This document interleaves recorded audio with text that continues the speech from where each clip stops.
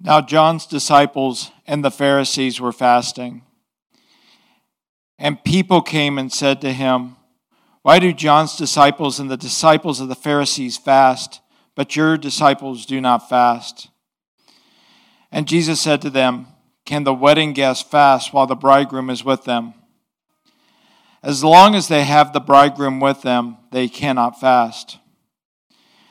The days will come when the bridegroom is taken away from them, and then they will fast in that day. No one sews a piece of unshrunk cloth on an old garment. If he does, the patch tears away from it, the new from the old, and a worse tear is made. And no one puts new wine in old wineskins. If he does, the wine will burst from the skins, and the wine is destroyed, and so are the skins. But the new wine is for fresh wineskins." One Sabbath, he was going through the grain fields, and as they made their way, his disciples began to pluck heads of grain. And the Pharisees were saying to him, "Look, why are they doing what is not lawful on the Sabbath?" And he said to them, "Have you never read what David did when he was in need and when he was hungry, he and those who were with him? How he entered the house of God in the time of Abiathar the high priest and ate the bread of the presence, which is not lawful for any but the priest to eat, and also gave it to those who were with him. And he said to them, the Sabbath was made for man, not man for the Sabbath.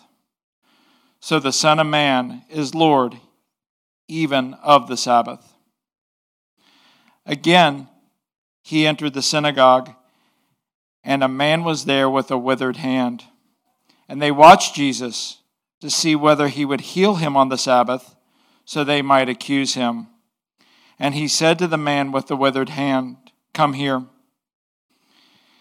And he said to them, "Is it lawful on the Sabbath to do good or to do harm, to save life or to kill?" But they were silent. And he looked around at them with anger, grieved at their hardness of heart, and said to the man, "Stretch out your hand." He stretched it out, and his hand was restored. The Pharisees went out and immediately held counsel with the Herodians against him to destroy him. Church of God, this is the word of God. This morning's text deals with misplaced priorities. What we see in the text, fasting and observing the Sabbath, these are important things, and we should do them, but not at the risk, not in replacing what's most important. These activities, what I call in your notes religious practices, they're good things. I want to start off by saying they're good things. I'm not preaching against them. They can and they should benefit our spiritual growth. But often, we can treat them in such a way that creates burdens on ourselves and burdens on others. We let them get in the way of what should take priority. So I'm calling today's message priorities. This morning, what I want to do is I want to point out 3 things from our text that we should prioritize over religious practices. So let's start with the first one. Prioritize devotion over religious practice.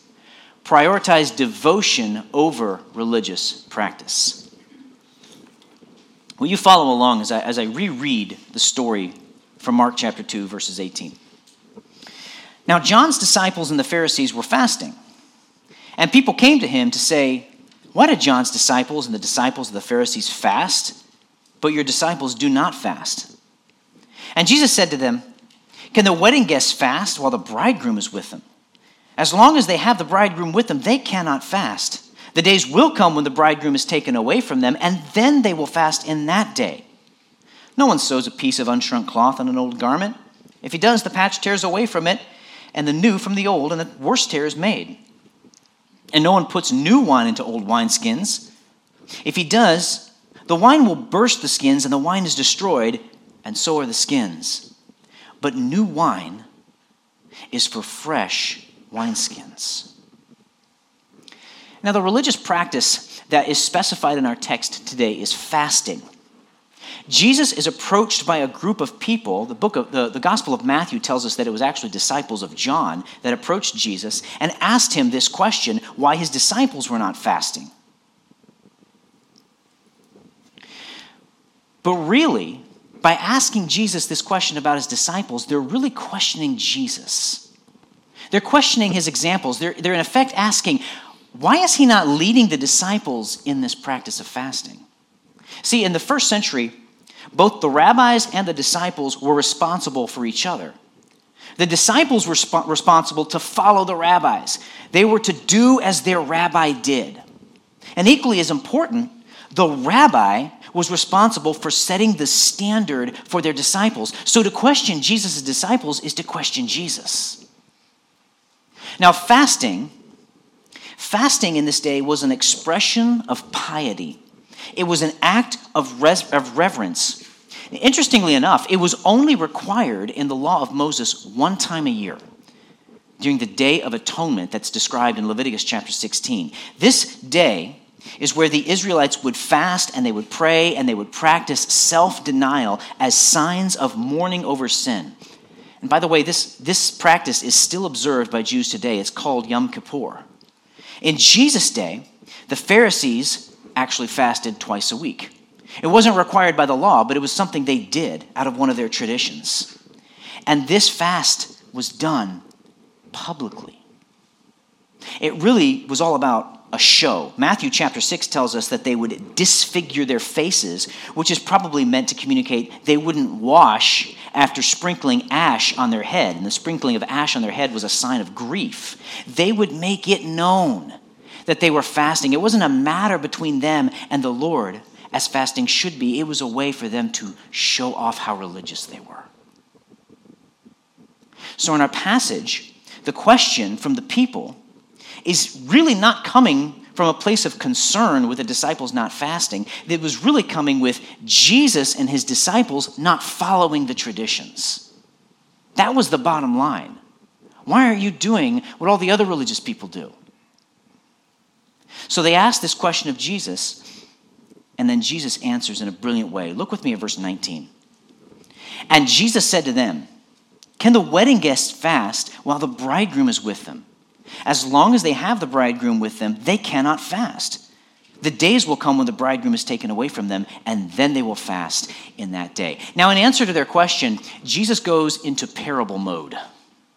You're probably familiar with Jesus' style of teaching. He uses parables, and a parable was a story that was used to illustrate a point. We're going to get more into Jesus' parables later on in our series. But what Jesus is doing here is he's using a custom of the day, the wedding feast, as his parable to specifically compare himself to the bridegroom and his disciples to the wedding guests. The point that he's trying to make is that it's inappropriate for wedding guests to fast at the wedding feast. That's not the right time. Now, wedding feast, sometimes in this day and age, was a week-long occurrence. And it was a time of joy. It was a time of feasting, not fasting. It was a time of celebration. So what Jesus is saying here by comparing himself to the bridegroom is that this is not the time to fast. It's the time to celebrate. Jesus is with them. Why fast when the bridegroom is here? And he then follows this up with two examples. Look with me at verse 21.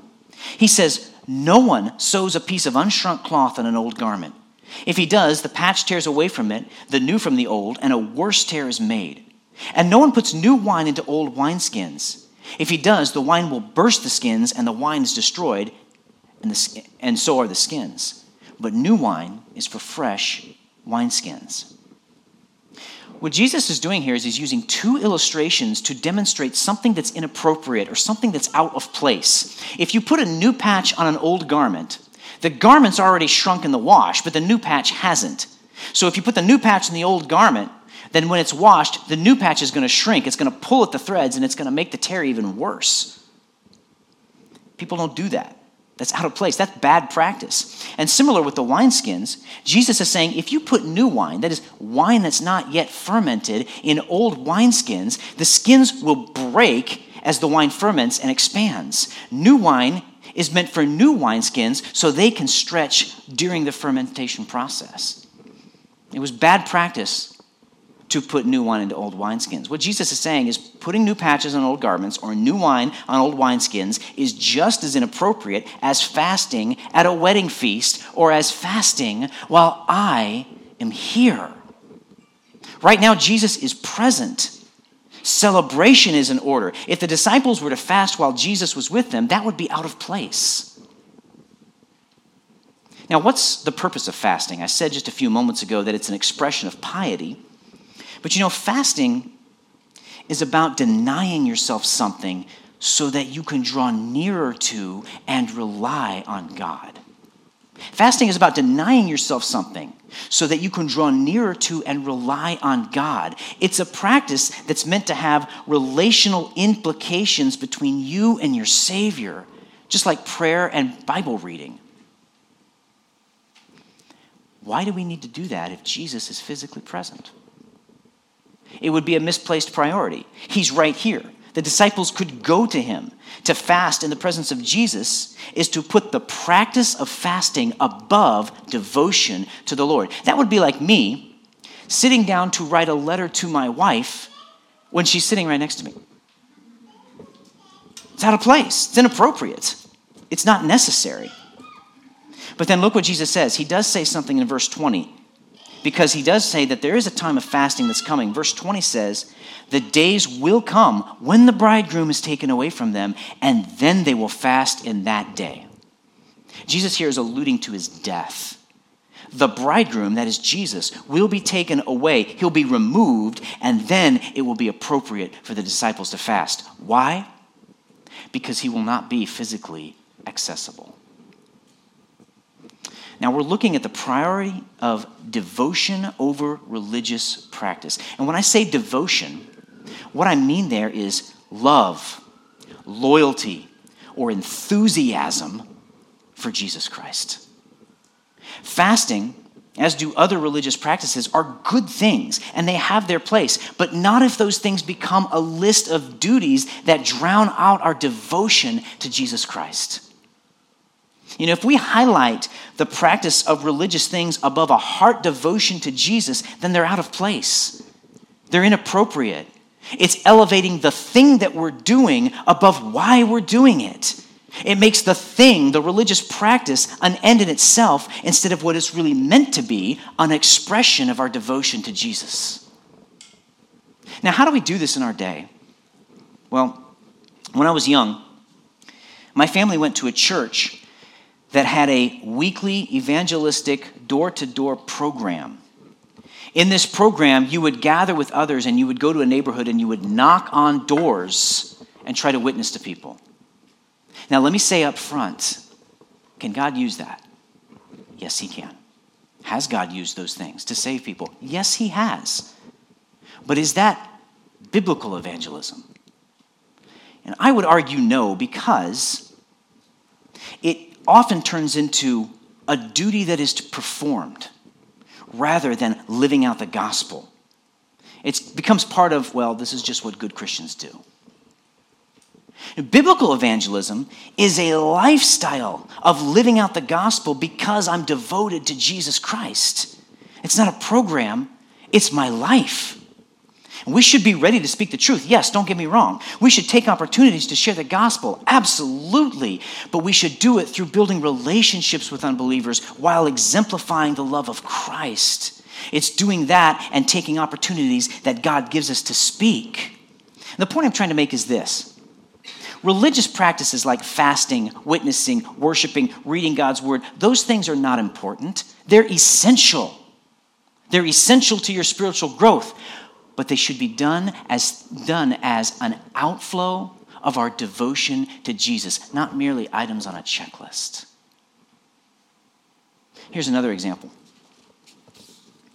How guilty do you make yourself feel when you've missed your time in the Word? Or another question along the same lines. Have you ever felt superior to someone else when they confessed missing their time in the Word and you've been consistent? These feelings don't reflect a heart of devotion to Jesus. They reflect a heart that wants to check Bible reading off the to-do list. The true problem here is not missing the Bible reading, as important as that is. The true problem here is treating Bible reading as a duty that good Christians do instead of what it should be, an act done out of devotion to the Lord. So let me challenge you, church. Prioritize devotion over religious practice. The next point in your notes is this. Prioritize worship and rest over religious practice. Prioritize worship and rest over religious practice. Look at me at chapter 2, verse 23. One Sabbath, he was going through the grain fields. And as they made their way, his disciples began to pluck heads of grain. And the Pharisees were saying to him, "Look, why are they doing what is not lawful on the Sabbath?" And he said to them, "Have you never read what David did when he was in need and was hungry, he and those with him? How he entered the house of God in the time of Abiathar the high priest and ate the bread of the presence, which is not lawful for any but the priest to eat, and also gave it to those who were with him?" And he said to them, "The Sabbath was made for man, not man for the Sabbath. So the Son of Man is Lord even of the Sabbath." Now this paragraph and the next deal with activities taking place on the Sabbath. And I told you last week, the Pharisees constantly bring up all kinds of objections to Jesus. They're always objecting to what he's doing, objecting to when he's doing it. And here, they're objecting to his disciples who are plucking grain on the Sabbath. Now, just to clarify, the Sabbath was the Jewish day of worship. It's on Saturday, and you weren't supposed to do any work on the Sabbath. That was clearly laid out in the law.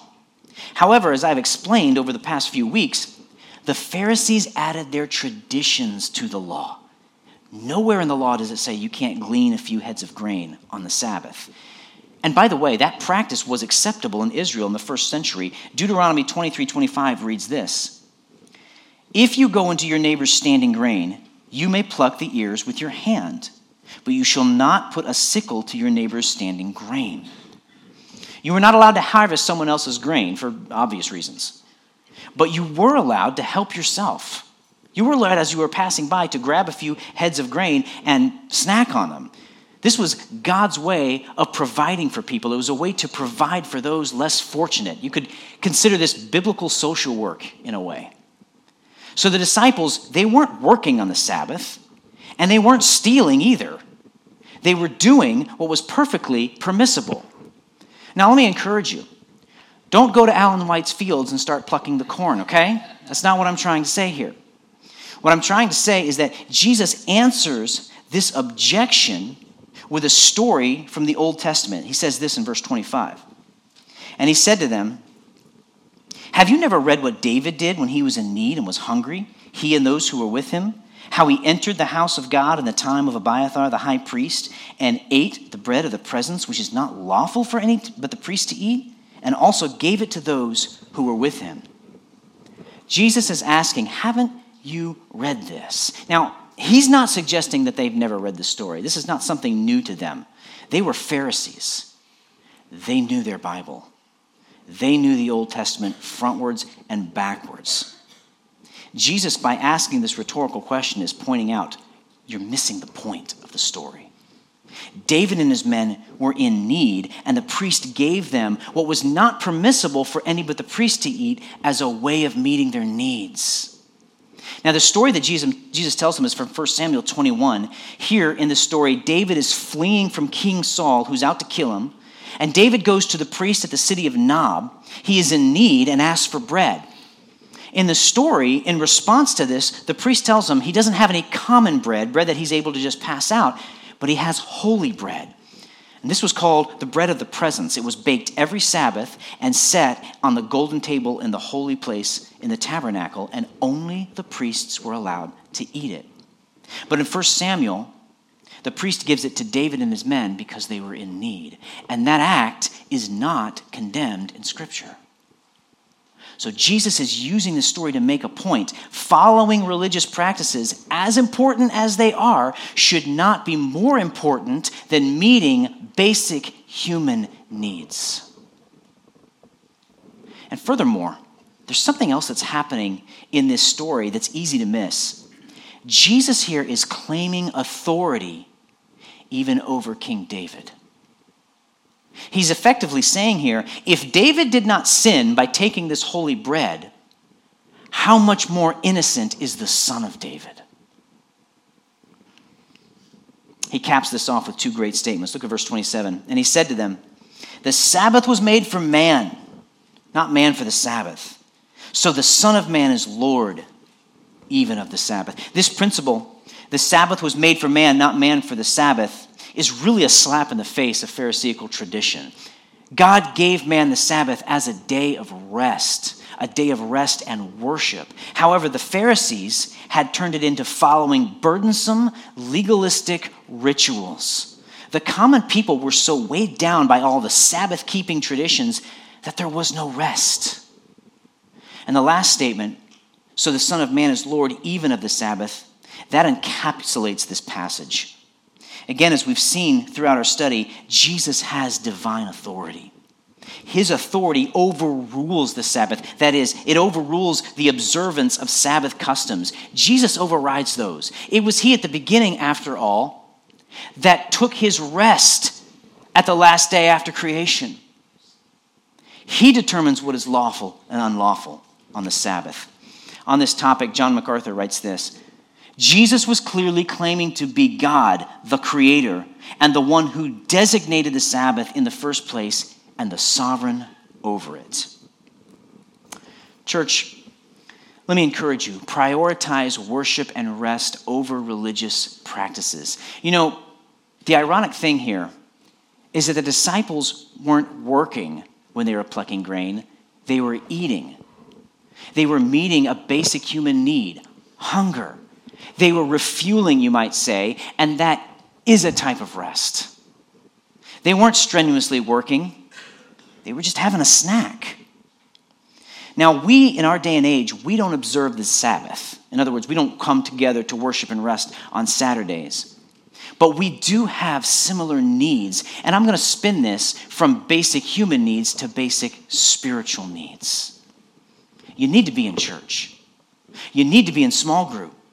You need to volunteer to serve in a ministry. You need personal time between you and your Savior. All of that is part of worship, part of our Sabbath, though we don't meet on Sundays.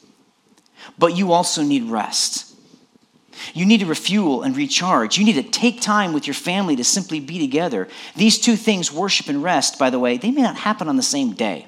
We all have different schedules. Rest is not solely a Sunday thing. This concept of the Sabbath was made for man is not limited to one day of the week. Your Sundays may be too busy for rest and you need to work that in on another day. Great. Figure that out. But worship and rest need to be priorities in our life, but not in ways that create legalistic constraints. That doesn't result in worship and rest.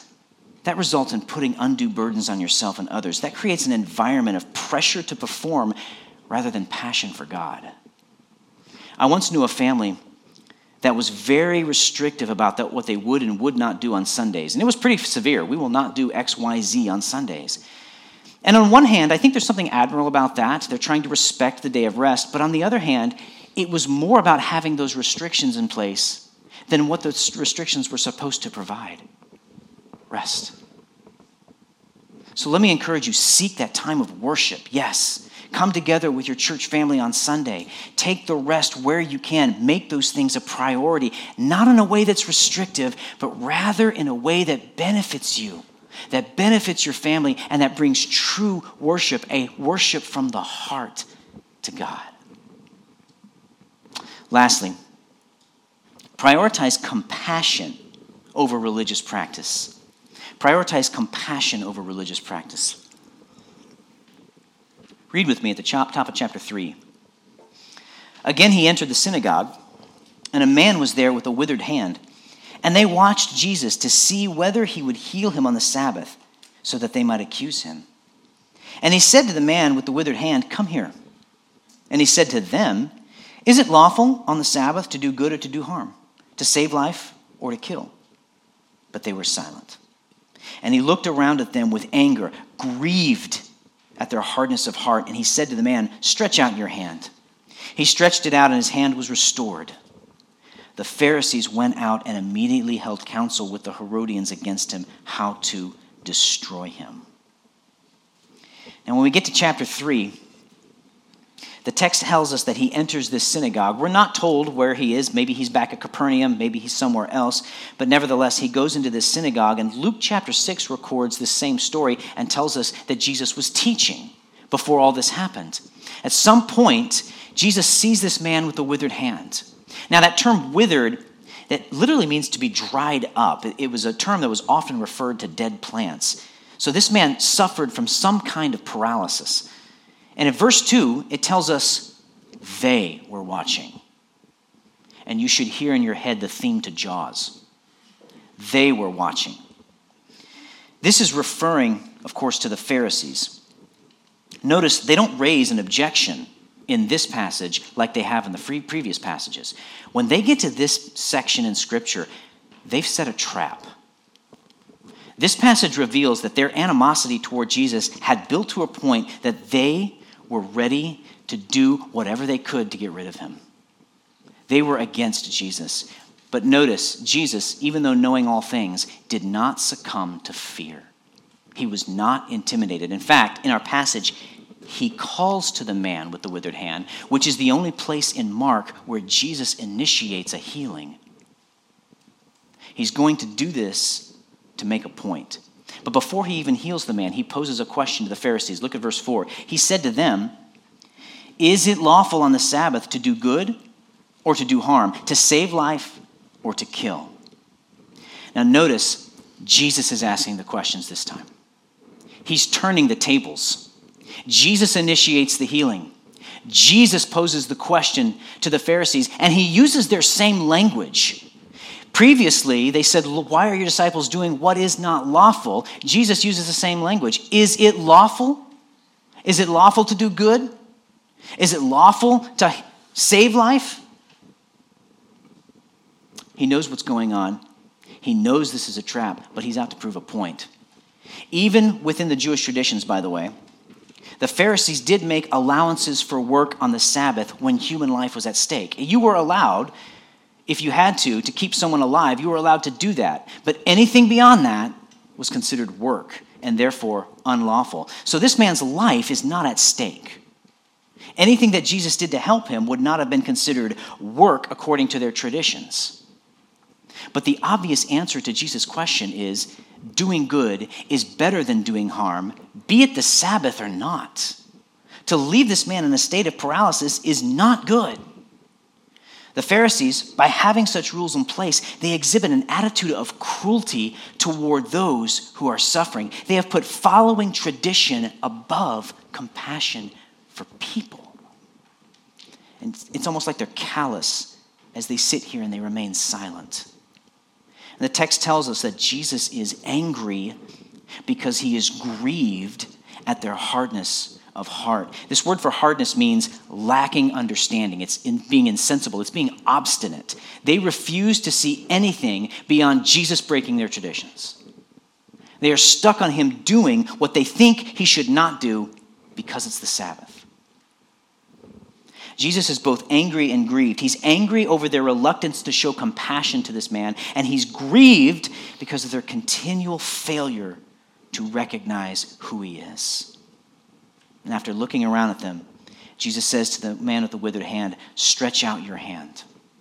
He stretched it out, and his hand was restored. That's a miracle. Just like we've seen Jesus doing for many chapters now. Now think through this. The Pharisees knew this man was debilitated. They knew that. This was not some sort of faked miracle. Jesus restored this man, and it's obvious it was miraculous, but the Pharisees don't care. They don't even deny that Jesus did a miracle.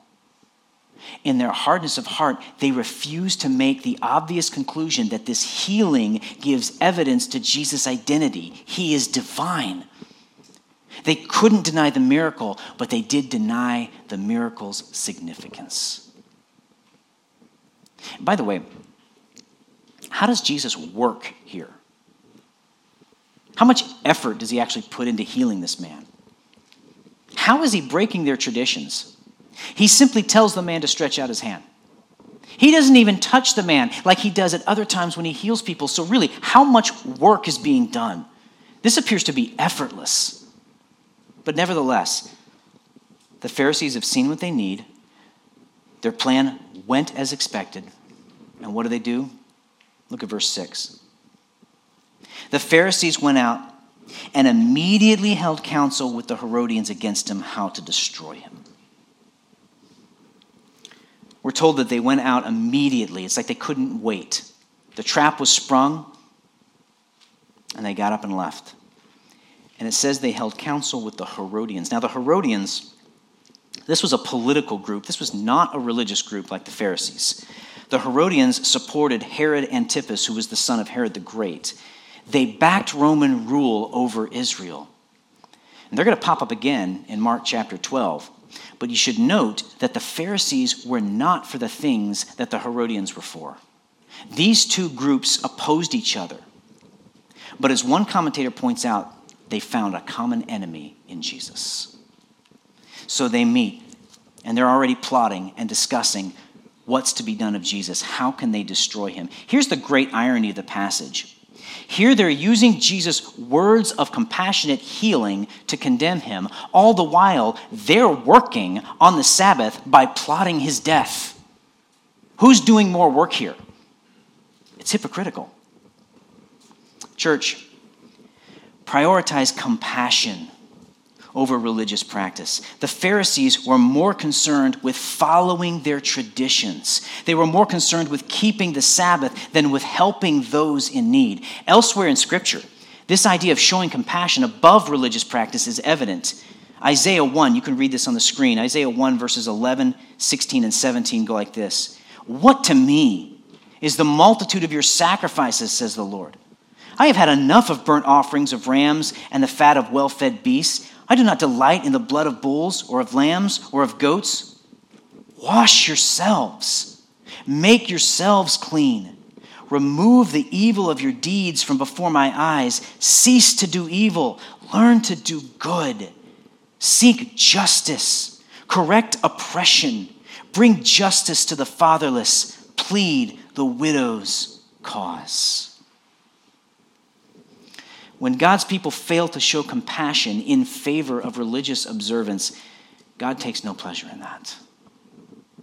And if you are dutifully showing up at church on Sunday, but failing to love and show compassion to those around you throughout the week, you're living a life reflective of the Pharisees. We're not meant to be Christians only on Sundays. We don't come to church and smile and sing and listen to a sermon and then go and spend the rest of the week ignoring the needs around us.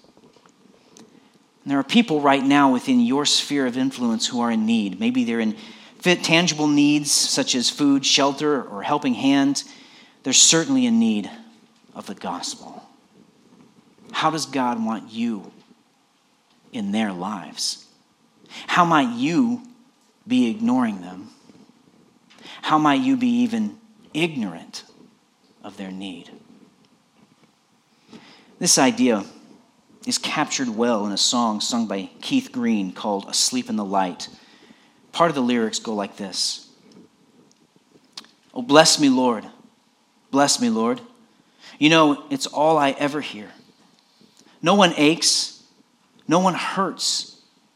No one even sheds one tear. But he cries. He weeps. He bleeds. And he cares for your needs. And you just lay back and keep soaking it in. Oh, can't you see it's such a sin? Because he brings people to your door and you turn them away as you smile and say, God bless you, be at peace, and all heaven just weeps. Because Jesus came to your door. You've left him out on the streets. Let me challenge you, church, and I'm challenging myself here too. Take some time this week to pray through who God may be putting in your life to show a little compassion and how you might go about doing that. Priorities in the Christian life. Why? Why is it important to place such emphasis on these priorities? We see from the Pharisees that they demonstrate what they demonstrate. Sorry, let me start again. We see from the Pharisees, they demonstrate, and we don't stress the priorities, when we don't stress priorities of devotion to the Lord, proper worship and rest, and compassion toward the people, we put too much emphasis on secondary things. And a person who's focused on secondary things misses the gospel. It was through misplaced priorities that the Pharisees elevated a works-based religion. They were trying to be their own saviors by keeping the law. They were dependent upon their own work, not the work of Christ. And by having misplaced priorities, we too can make the same mistake. We can emphasize our own merit and fail to see the gospel. Jesus, by being our substitute, did what we could never do. He placed priority on reconciliation between holy God and sinful man. And by doing that, Jesus reveals what proper priorities are. He demonstrates both the seriousness of sin and the necessity of love. It was priority for Jesus to satisfy the wrath of God by taking our sin upon himself. It was also priority for Jesus to demonstrate his perfect love for us in that while we were yet sinners, Christ died for us. In Christ, we have this balance of the seriousness of our sin and the depth of his love, far above any religious practice. And so let me challenge you, out of love and worship for who he is and what he's done, let flow the priorities of devotion to him, proper worship and rest and compassion toward others. Let's pray. Father, forgive us when we operate from misplaced priorities. It's so easy for us to get turned around and pursue the religious practice as a means to an end instead of an outflow of love for you. Father, correct those tendencies in us. Lord, may what we do be motivated by devotion to you, proper worship and rest, and compassion for others. Thank you for your mercy and your grace. And teach us to depend on you more and more. Help us to live out these priorities in a way that makes our faith attractive to a world that desperately needs you. We pray in Jesus' name. Amen.